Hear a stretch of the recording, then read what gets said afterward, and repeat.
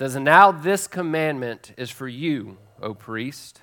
If you do not listen, if you do not take to heart to give honor to my name, says the Lord of hosts, then I will send a curse upon you, and I will curse your blessings. And indeed, I have cursed them already because you are not taking it to heart. Behold, I am going to rebuke your offspring, and I will spread refuse on your faces, the refuse of your feast, and you will be taken away with it. And then you will know that I have sent this commandment to you, that my covenant may continue with Levi, says the Lord of hosts. My covenant with him was one of life and peace, and I gave them to him as an object of reverence. So he revered me and stood in awe of my name. True instruction was in his mouth, and unrighteousness was not found on his lips. He walked with me in peace and uprightness, and he turned many back from iniquity. For the lips of a priest should preserve knowledge, and men should seek instruction from his mouth, for he is a messenger of the Lord of hosts. But as for you, you have turned aside from the way. You have caused many to stumble by the instruction. You have corrupted the covenant of Levi, says the Lord of hosts. So I also have made you despised and abased before all the people, just as you are not keeping my ways, but are showing partiality in the instruction." This is the word of God. May he write it upon our hearts for the sake of our sanctification and his glory. You may be seated. Now let's bow before the Lord, going to his throne of grace, and ask him for help in our time of need.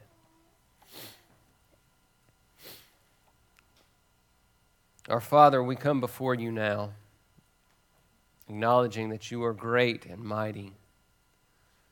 You are great and greatly to be praised. You're the King of kings and Lord of lords, the God who is exalted above all things. The angels around your throne cry out, "Holy, holy, holy is the Lord God Almighty." Lord, we are so undeserving of your love and your mercy and your amazing grace. And yet you give it so freely. Lord, we are those whom you have placed your affection on in eternity past. We are those whom you have called and set apart to be your people, a people for your possession, a people for your glory. And Lord, we have already read how it is that you accomplish that work, and it is by and in and through your truth, your word. Lord, would you sanctify us in the truth? Lord, would you send your Spirit to work upon and within us, Lord, to cause us to be receptive to your holy truth? Would you, by the powerful working of your Spirit, help us to put away every distraction, everything that would take our attention, everything that would take our focus or devotion, and cause us to place all of our attention upon you and your word. For Lord, this is the ordained means that you have to instruct, to teach, to encourage, to reprove, and to rebuke your people. So Lord, would we give your word the attention that you require of us? Would we supply the effort that you require of us in the process of sanctification? We know that it is you who are at work in us, but that we must labor and strive and toil. Lord, I pray and I ask that you would help us in this time. Pray and I ask that you would illuminate our hearts and our minds to see and to understand the meaning of your truth. I ask that you would humble our hearts is that you would give me clarity of mind and make the words that are spoken clear. And pray that you would give us humble hearts that are ready and eager to receive and apply this your word. Lord, may we make much of Christ today. For we are a priesthood only because our great high priest gave of his own life on the altar. We are your priesthood only because you have made us alive together with Christ, who bore the wrath of the Father for our sin in our place at the cross. Lord, the mystery of the cross we cannot comprehend. The agony of your Son bearing the full weight of your wrath against sin. Can't comprehend it, but we can glory in the cross. We can rejoice in Christ, our Savior. We can submit to him as our good shepherd. We can come to him as the way, the truth, and the life. So Lord, would you draw us into Christ? Would you fix our gaze upon the Savior? Would you, by your Spirit, give clarity and power to your word today? We ask this for your glory. I ask it in Christ's name. Amen. So as we look at Malachi chapter 2, the way that we really need to see this text is as that of a contrast. This is a contrast between fruitful and faithful ministry for the Lord and unfruitful and disobedient and rejected ministry, as we see these priests offering that which is defiled and polluted and unacceptable to the Lord in service. We contrast the actions of ministry and the Lord's response. For the Lord will not bless, he will not add fruit to ministry that is not done according to his instruction. While the breadth of fruitfulness is never the best measure as to the faithfulness of ministry, we should always strive to see fruit. We strive to see fruit because we strive to see the Lord magnified by changing hearts through the preaching and teaching and living out of his word. Our aim is to plant the Lord's word in the hearts of our fellow people, both our fellow saints and those who are outside the faith. We plant the word of God, we allow him to water it, we allow him to bring the fruit and the increase, and then his name is glorified. So while we never really measure based on fruitfulness, we always strive and aim to be those faithful ministers of God's word that he will bless and through whom he will produce much fruit. In this comparison here between Levi and the priests of Malachi's day, the contrast is so clear. It's so clear. Levi turned many back from iniquity, but the priest of Israel in Malachi's day caused many to stumble by their instruction. This is not a light nor trivial matter to the Lord. The Lord sets us apart. He marks us out as his ambassadors, as his messengers, as the proclaimers of truth. He invests his truth in us so that we go out and proclaim it. So we go out and live it, and by living it, we proclaim it. We allow and cause many to see and be brought to Christ. And so the contrast of these ministries could not be more clear. One turns many back from iniquity, and the other causes many to stumble. It's no light thing to corrupt or pervert or misuse or misconstrue the Lord's word. It's no light thing. In fact, it will earn the Lord's wrath and anger and opposition. The Lord has given us all we need to pursue this type of fruitful, faithful ministry. We already prayed about it. We've already talked about it and considered it in John 17. Christ is the chief example of faithful ministry. He is the great high priest, the one who is lifted up and exalted. We come under him. We serve as he served. We follow his example. He's the perfect example of faithfulness. Dear friends, realize that Christ is also the perfect example of fruitfulness. He accomplished the exact will of his Father. The work was finished. It was complete. There was nothing left to do because Christ earned the fruit that the Father had foreordained for him to accomplish. And Christ's word, the Holy Scriptures, are sufficient. They are sufficient for all things pertaining to life and godliness. So we have the example in Christ, and we have the Word in and through Christ and the Spirit breathing and producing the Holy Scriptures through men of old. And we serve as Christ's priest.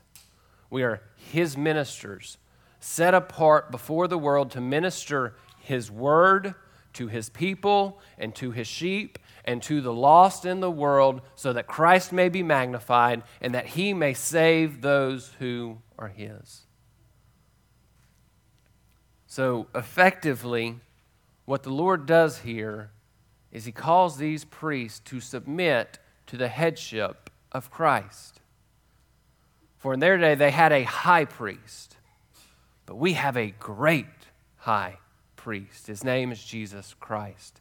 So submit to the headship of Christ, repent of their sins, pursue righteousness, and proclaim the truth. It's a simple, straightforward instruction. There is no lack of clarity in what the Lord required of these priests, and there's no lack of clarity in what he requires of us.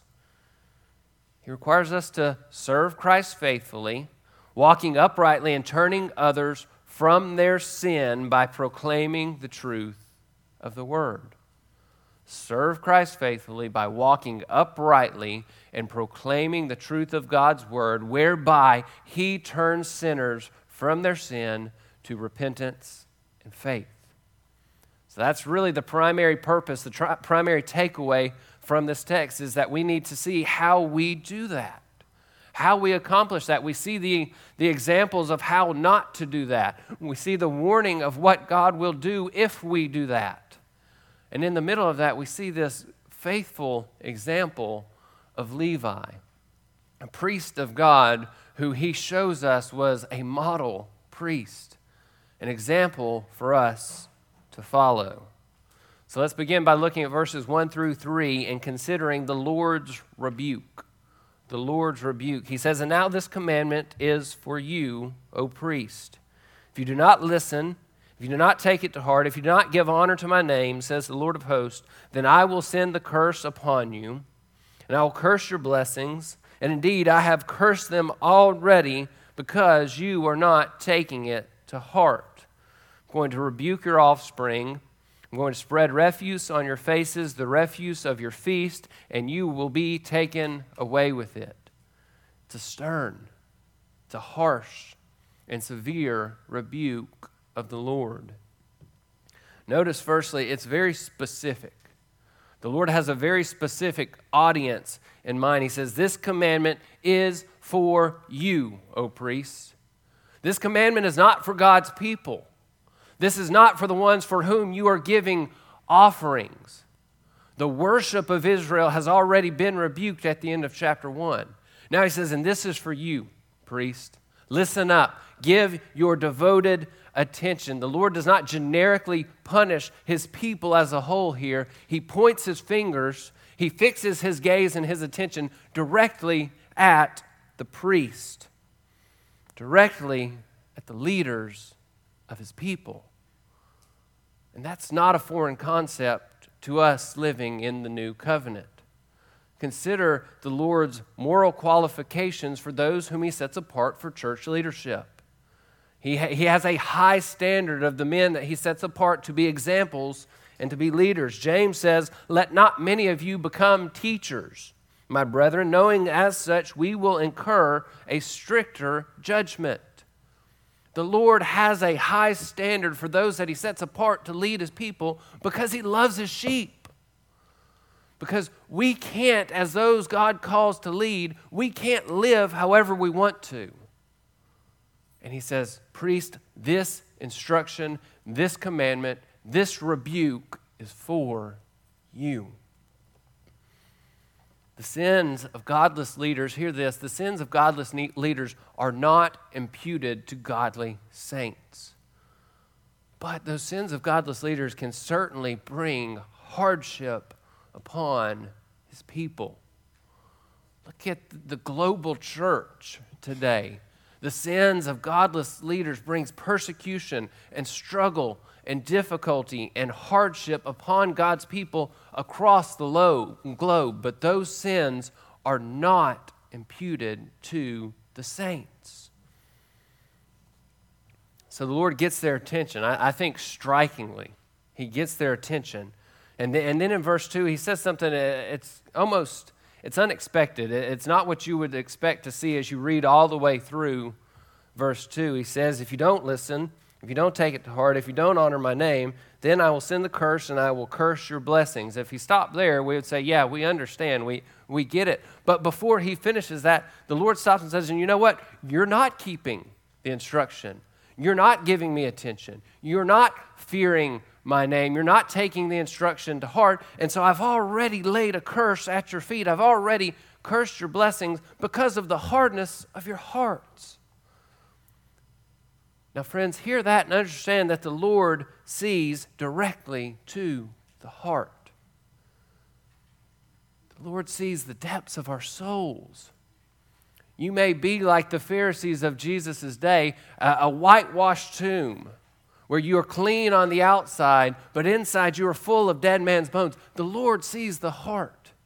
He saw the heart so clearly in these priests that he couldn't even finish his instruction before he said, and I've already laid a curse upon you because you are not listening to my instruction.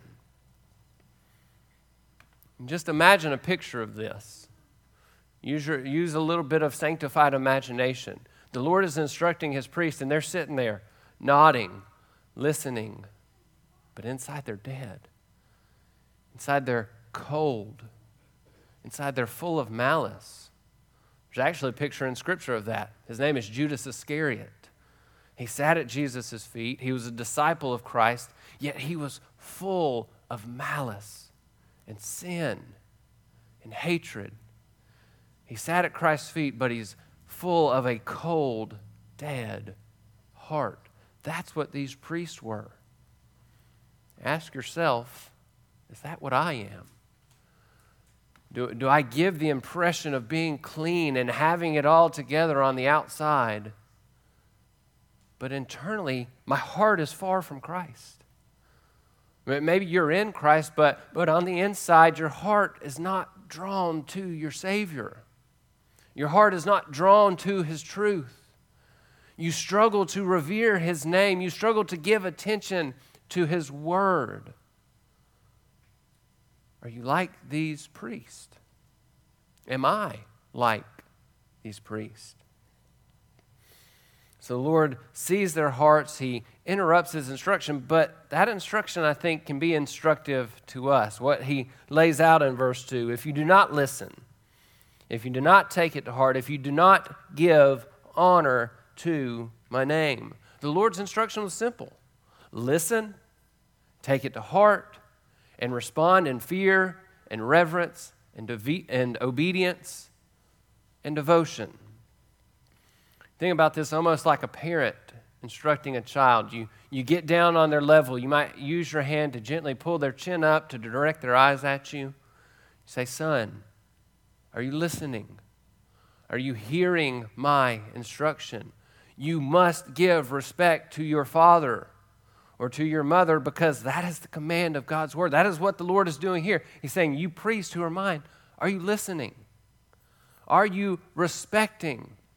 Are you fearing? Or is that fear changing your life? And clearly it's not, because they could not even give attention to the Lord's instruction. This is not earth-shattering. This is basic Christian living. It's basic Christian living to give attention to God's word, to take it to heart, and to respond with a heart that adores the Lord, and out of that adoration, your life is transformed. Basic Christian living. So again, come back to what we did a few moments ago. Ask yourself, am I like these priests? Do I give full devotion to the Lord? Do I give full attention to His word? Jesus said if we love Him, we will obey His commands. He said, let your light shine before men in such a way that they may see your good works and glorify your Father who is in heaven. He didn't say, obey so that men will look at you and say, oh, what a high and mighty and good saint you are. He said, give attention, give devotion, live in such a way that glorifies the Lord, because people see the way you live and they glorify God. Do we do that, church? Do we do that? Do we live in such a way that the Lord receives glory in the good things that we do? If the Lord is not glorified in our good works, then they're not really good works. Examine your heart.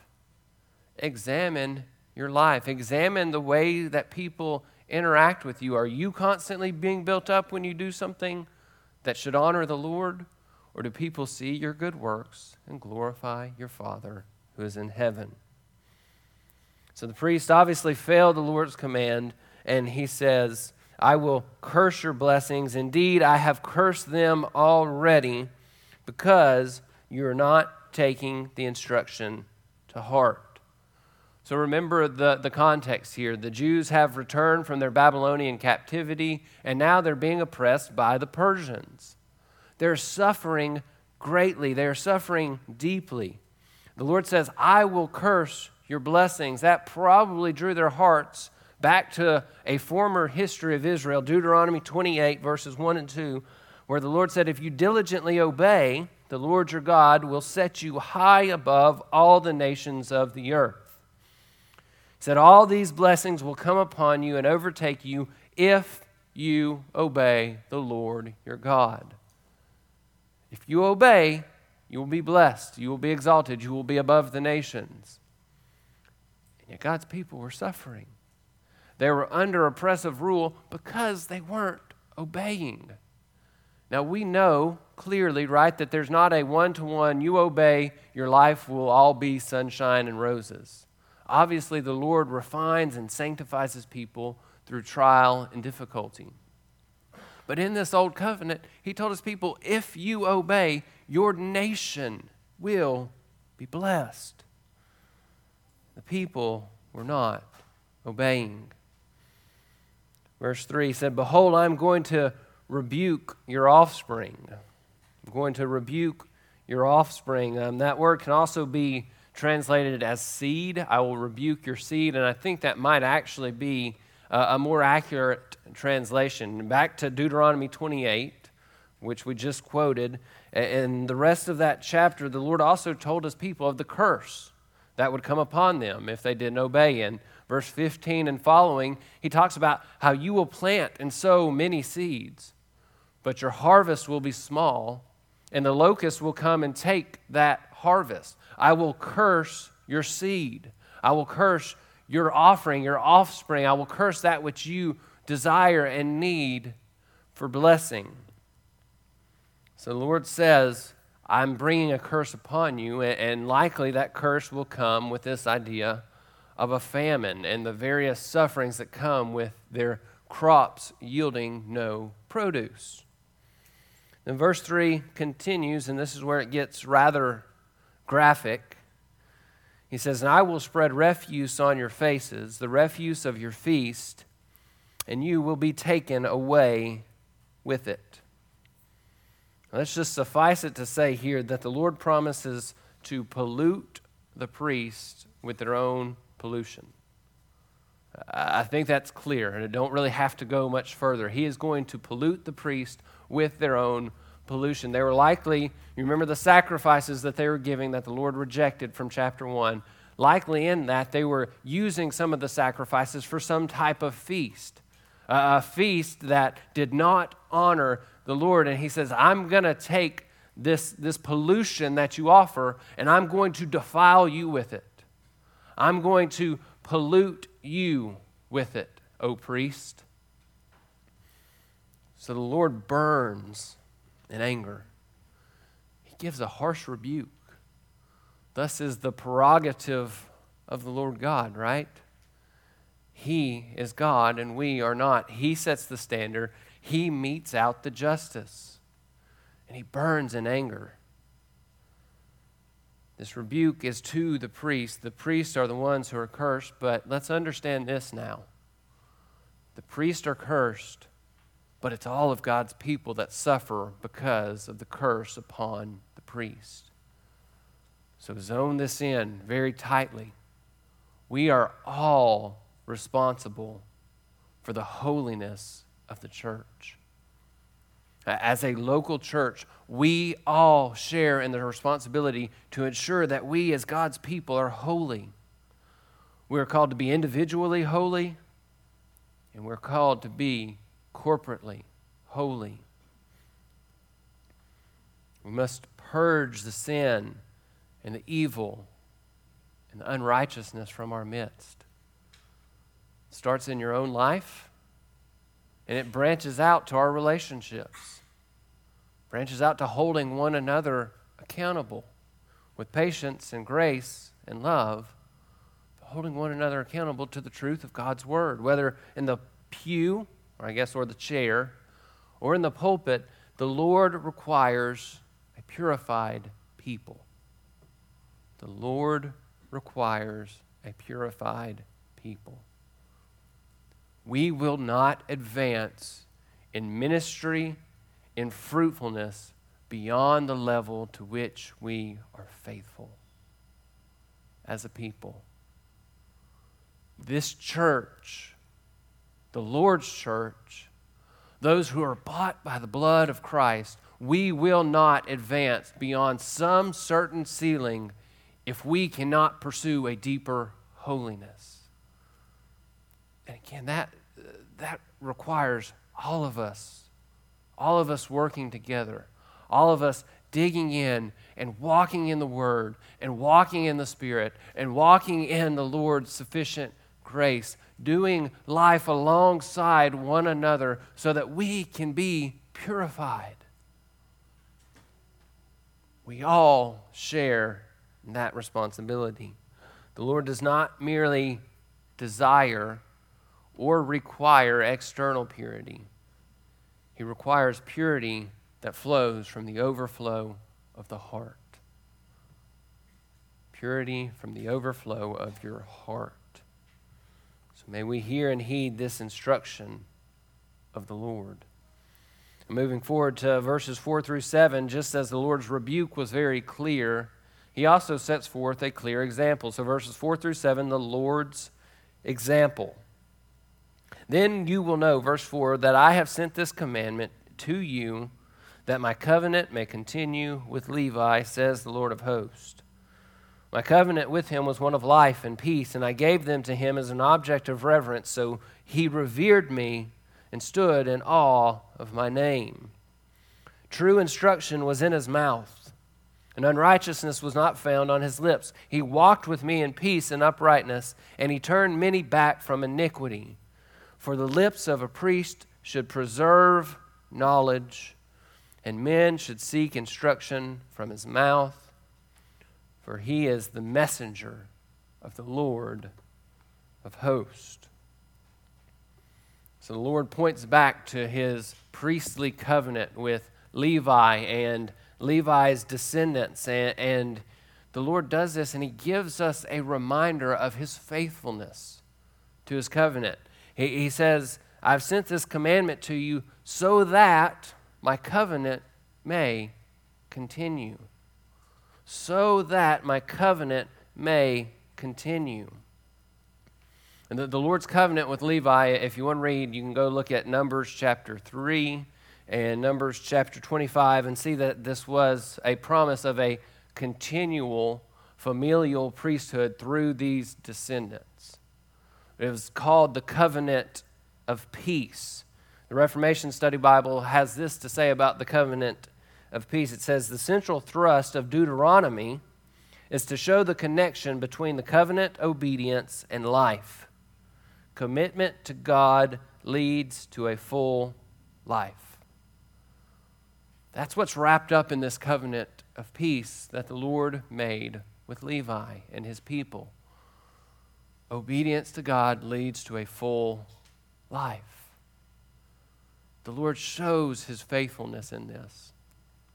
See this and grasp this. This should be a comforting and a humbling reminder. The priests were utter failures.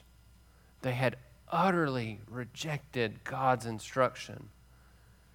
And yet the Lord says, here's my word, here's my instruction, I give it to you so that my covenant will continue, which I think gives us an implication that some of the priests were going to repent. The Lord is keeping his end of the deal. We can pollute a covenant with the Lord, but the Lord always remains faithful. So while we may fail, while we may be unfaithful, the Lord is always faithful to his promises.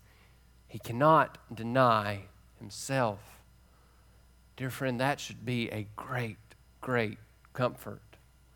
Because as you examine your life, if you honestly examine your heart and your life, you will see complete, utter failure. If you see the depths of your heart, you will know, yes, I'm sanctified. Yes, the Lord is progressing me in godliness. But there's still work to do. There's still a lot of work to do. There is a great chasm between the holiness to which we are called and the holiness that we can actually achieve in life. But remember, dear saint, God is faithful to his covenant. He will keep you. So he reminds of his faithfulness, and then he sets forth what is just one of the clearest examples in Scripture we can see of a faithful minister of the Lord, a faithful priest. So you could certainly, I think, tie this in to say this is a faithful shepherd, a faithful pastor, but it's also a faithful saint because, again, we are all Christ's priesthood. We are all priests in that way. So we see, I think, firstly, the steward's heart, the faithful steward's heart in verse 5. My covenant with him was one of life and peace. I gave them to him as an object of reverence, and here's the heart of Levi. It says, so he revered me, and he stood in awe of my name.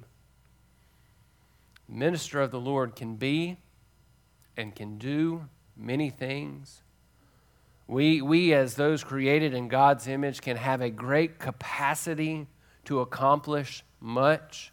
The Lord gives great oratory gifts to some people, and some people may use those to serve the Lord, or they may use them to serve their own agendas. But either way, if you do that without fearing the Lord, you've missed the mark. You can do whatever you want, but if you do not fear the Lord, you have missed the mark. Think about 2 Corinthians 5, verse 11. Paul said, knowing the fear of the Lord, we persuade men. Because we know the fear of the Lord, because the fear of God is in us, we seek to persuade men to faith in Christ. So Paul's urgency, his honesty, his purity in ministry was because he feared God. Do you fear the Lord? I hope we would say yes, but I hope we would also understand that we don't fear him enough. We don't fear him as purely and as unreservedly as we should. We must fear the Lord. Thomas Cranmer, the old Puritan, said, the learning of the Christian man begins with the fear of God. The fear of God is the beginning of wisdom. John Trapp would say it this way, the fear of God is both a virtue and it is a keeper of other virtues. So fear of God is a virtue in and of itself, But it's the fear of God that must drive every other virtue. Just like the Lord's holiness affects all of his attributes, the fear of God must affect. It must bound everything that we do and every virtue that could describe us. If you are described as only being righteous and not fearfully righteous, you've really missed the mark.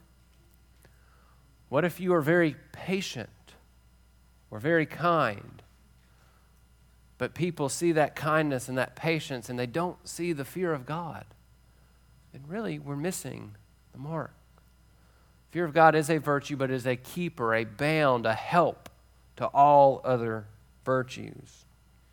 All of the Christian life must be rooted in and grounded in and empowered by the fear of God. Fearing the Lord is really the first step in sanctification. Anything that happens, any sanctification that may appear that does not come under the authority, in submission to a fearful heart and mind of God, is not really true sanctification. There's fear and there's love. Those must drive everything. We fear God, we love him, and then we give our lives to him in devotion. In verse 6, we can also see the example of Levi's life, his character, his virtue, his work, his ministry. True instruction was in his mouth, and unrighteousness was not found on his lips. He walked with me in peace and uprightness. True instruction was on his mouth. True instruction was on his mouth. What is true instruction? Psalm 119, verse 160, in one of the most glorious chapters in all of Scripture. Psalm 119, verse 160, the sum of your word is truth, and every one of your righteous ordinances is everlasting. The sum of God's word is truth. True instruction was on Levi's lips. It was in his mouth. What was on Levi's mouth? What was in his lips? It was the instruction of the whole truth, the whole counsel of God's word, because the sum of God's word is truth. Not only part of it, but all of it, because if we take a part, we will misconstrue it, we will misuse it, we will misapply it, but the sum of the word is truth. Teaching the truth is required duty of a minister of the Lord, of a pastor, of an elder. But dear saint, it's a required duty of every follower of Christ, that you proclaim Christ, that you proclaim the truth. The true instruction was on his mouth, and unrighteousness was not found on his lips. As a Christian speaks, so too he must live. True instruction must be in and upon your mouth, and unrighteousness must never come from you. You must pursue peace with the Lord. He walked with me in peace and uprightness. It's a sacred and sobering thing to be a messenger of the Lord. In the Lord's providence, Mike will dig us deeper in that in the next couple weeks at the end of 2 Corinthians 5, where we talk about being ambassadors of Christ. But it is a sacred and a sobering thing to be a messenger of the Lord. And what is required of you in that is that you speak the truth, that you stand upon truth, because you're a messenger, you're a delegate, you're an ambassador, you're one subservient to the one who sent you. You bring his message and his message alone. We also see the fruit of that type of ministry. True instruction was on his mouth, unrighteousness was not upon his lips. He walked in peace and uprightness. And the fruit of that is that he turned many back from iniquity. This is where fruitfulness and faithfulness come together. Levi walked according to the Lord's commands, and the Lord blessed that. He turned many back from iniquity. Now, let's make clear before we leave that idea that the Lord does not always do that. There are countless examples in the Scriptures of those who faithfully were faithful messengers of Christ who did not see that type of fruit. But to Levi, the Lord granted that many would turn from their iniquity. So ask this: does the truthfulness and the clarity of your proclamation pave the way to repentance for others? Does the clarity and the truthfulness of your proclamation of the truth, both in word and in deed, does it clear out the way for those who hear you, those who observe your life, to repent and turn from their sins? Think about this, parents. Do your children observe your life, and does that lead them to say, oh yes, that is what it looks like for someone to constantly repent of sin? Or do they look at you and think that you're a hypocrite? We know what the answer to that can often be. But a faithful ministry, a faithful life will eventually, in the Lord's providence, turn many from iniquity. Hebrews 13, verse 7 says, remember those who led you, who spoke the word of God to you, and considering the result of their conduct, imitate their faith. Can people consider the result of your conduct and imitate your faith? Now, Hebrews, of course, is talking to the leaders in the church, but again, we can broaden that out. That principle can apply to all of us. Do people consider your life and say, that's a faithful saint, I want to follow them? That's a faithful saint, I want to follow them, not because I think they're great and wonderful, but because they'll lead me to Christ. They'll show me Christ. Their life is a reflection of the glory of Christ. Is that said of you? Could that even be considered of you? Is that said of me? Could that be considered of me? And lastly, in this example, at verse 7, we see, I think, the goal and the purpose of Levi in his ministry. For the lips of a priest should preserve knowledge, and men should seek instruction from his mouth. For he is the messenger of the Lord of hosts. This is a clear statement. This is a call to arms. It is a call to battle. The goal of the Christian should be the preservation of knowledge, the preservation of the truth. And that doesn't mean that we buy up all the copies of Bibles and have every app and know where to find the best translations online. That means that we live according to it. We preserve knowledge of the truth by devoting ourselves to God's Word and living it out in our lives. We preserve God's Word by ordering all of life around the truth. You know, that's what so distinctively marked the Puritans, that they were said to have lived all of life to the glory of God. There were no corners kept. There were no areas reserved that this is personal time. This is my time for me. This is my time to do what I want. No, all of life to the glory of the Lord. And as the minister of God preserves knowledge, what should be the response of God's people? What should be our response? It should be to diligently seek that knowledge of the truth. We should eagerly receive instruction. And again, there's implications to that to our corporate gatherings, because the highlight of our corporate gathering is the instruction of God through His Word to us, His people. But again, this applies so broadly because we're all priests. We all are ministers of God's word to one another. So when a fellow saint brings God's word to you, receive it. Receive that fellow saint as a messenger of the Lord of hosts when they speak the truth to you. If you can't go to Scripture and reject what they say, then you need to submit to it as God's truth.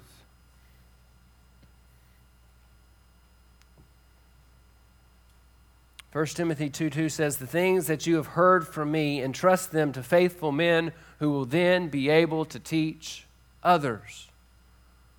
Dear friends, this should be our great goal as God's people, that His truth would be remembered and invested from one generation to the next, that we would entrust God's word to faithful men, to faithful women who will then be able to teach and instruct and entrust the word to others. This is one of the great and high callings of the Christian life, that we preserve the truth. Because dark days are coming. And if we don't stand upon God's word, we will fall at the first inkling of persecution. Entrust the word to faithful men, that they may be able to teach others. We should be able to go generations, and we pray to the Lord that we don't, but we should be able to go generations without copies of the Bible because it's so ingrained in our hearts and our lives. That only happens when you study it, when you read it, and when you apply it. You have to experience God's word in your life. Again, the Puritans talked about that. Experiential Christian living, where God's word is worked out in and through you. That is how you preserve knowledge of the truth. So the Lord has given His rebuke. He has given this example. And then lastly, at verses 8 and 9, we see the Lord's discipline. The Lord's discipline. "But as for you," speaking to the priest, "you have turned aside from the way. You have caused many to stumble by the instruction. You have corrupted the covenant of Levi, says the Lord of hosts. So I also have made you despised and abased before all the people, just as you are not keeping my ways, but are showing partiality in the instruction." So the Lord kind of gives a three-pronged summary of His rebuke and what brings the discipline upon these priests. He begins by saying, "You have turned aside from the way." You have turned aside from the way. This was a common thing to the Levite priesthood of that day. Ezekiel 44, verse 10. "The Levites who went far from me when Israel went astray, who went astray from me after their idols, they shall bear the punishment for their iniquity." The Levites went astray. The priests went astray, and they will bear the punishment of their iniquity. The opposite of turning away from the Lord can be seen in Psalm 18. There the psalmist writes in verse 21, "I have kept the ways of the Lord and have not wickedly departed from my God." So that's the contrast. You keep the ways of the Lord and stay near Him, or you wickedly depart from the way of the Lord and you turn aside from the truth. The priest had wickedly turned aside from the Lord, and without repentance, they will bear the full punishment of that sin. Not only did they turn away, but they also caused many to stumble. They caused many to stumble by their instruction. And we must understand here that the Lord reserves a special discipline and a special wrath for those who misuse and abuse the word to abuse God's sheep. Think about Ezekiel 34. "Behold, I am against the shepherds, and I will demand my sheep from them and make them cease from feeding sheep. So the shepherds will not feed themselves anymore, but I will deliver my flock from their mouth so that they will not be food for them." Those shepherds were feeding on God's people, and the Lord says, "I will remove them. You have no chance for repentance. I am removing the sheep from you. You will no longer be a shepherd. To whom much is given, much is expected, and much is required." The mishandling of God's word should be a fearful thing to those who teach and preach the truth. The priests turned aside, they taught falsely, and ultimately they corrupted God's covenant with Levi. You have corrupted the covenant, says the Lord of hosts. You know, it's interesting. It doesn't say they broke the covenant because the covenant couldn't be broken. They corrupted it. They defiled it. Nehemiah 13:29 says, "Remember them, O my God, because they have defiled the priesthood and the covenant of the priesthood and the Levites." This should be a fearful and sobering thing. We are God's priesthood, and we can defile that covenant. We can defile our calling as the priest of God if we give our lives to sin. So it should be fearful and sobering to consider this idea of corrupting the Lord's covenant. So they've corrupted the covenant. The Lord says in verse 9, "So I have made you despised and abased before all the people, just as you are not keeping my ways, but are showing partiality in the instruction." So what's the Lord's discipline? He makes the priest despised and abased before all the people. They're publicly humiliated. They're publicly shamed because they've rejected the truth. They've abused God's sheep. They have fallen short of God's calling, and He will publicly shame and reject and despise them. That's the Lord's protection of His people. That those who abuse the sheep will be despised and abased by the Lord before all people. So we must understand the call of the Lord. We are to be fruitful because we're being faithful. We don't aim for that fruitfulness. We have to be careful in that aim for fruitfulness because we don't want to be driven by the desire to see increase or see the Lord add blessing to our number. We should be driven by the desire to be faithful and driven by the desire to see the Lord bring many to His kingdom. Those who are faithful to the Lord produce fruit. We labor in God's field. The Lord's field consists of the saints, and it consists of sinners, those who are still not in Christ. And that is the field in which we labor. We labor to evangelize the lost and to disciple the saved. And if we rightly proclaim the word, we will see fruit. We know what fruit looks like. The fruit of God is personal godliness, and it's those to whom we minister turning away from iniquity. So is that what marks your life? Are you one, as Levi was, who fears and reveres the Lord? Are your words marked by truth and godliness, or by ungodliness and partiality? Do the godly seek to hear God's word from you? Because Levi, the faithful priest, they sought to hear the instruction that Levi gave. Does your instruction suit the fancy of the lost, of those who want to remain in sin? By the standard of God's word, do you live in such a way that His covenant with His people may continue?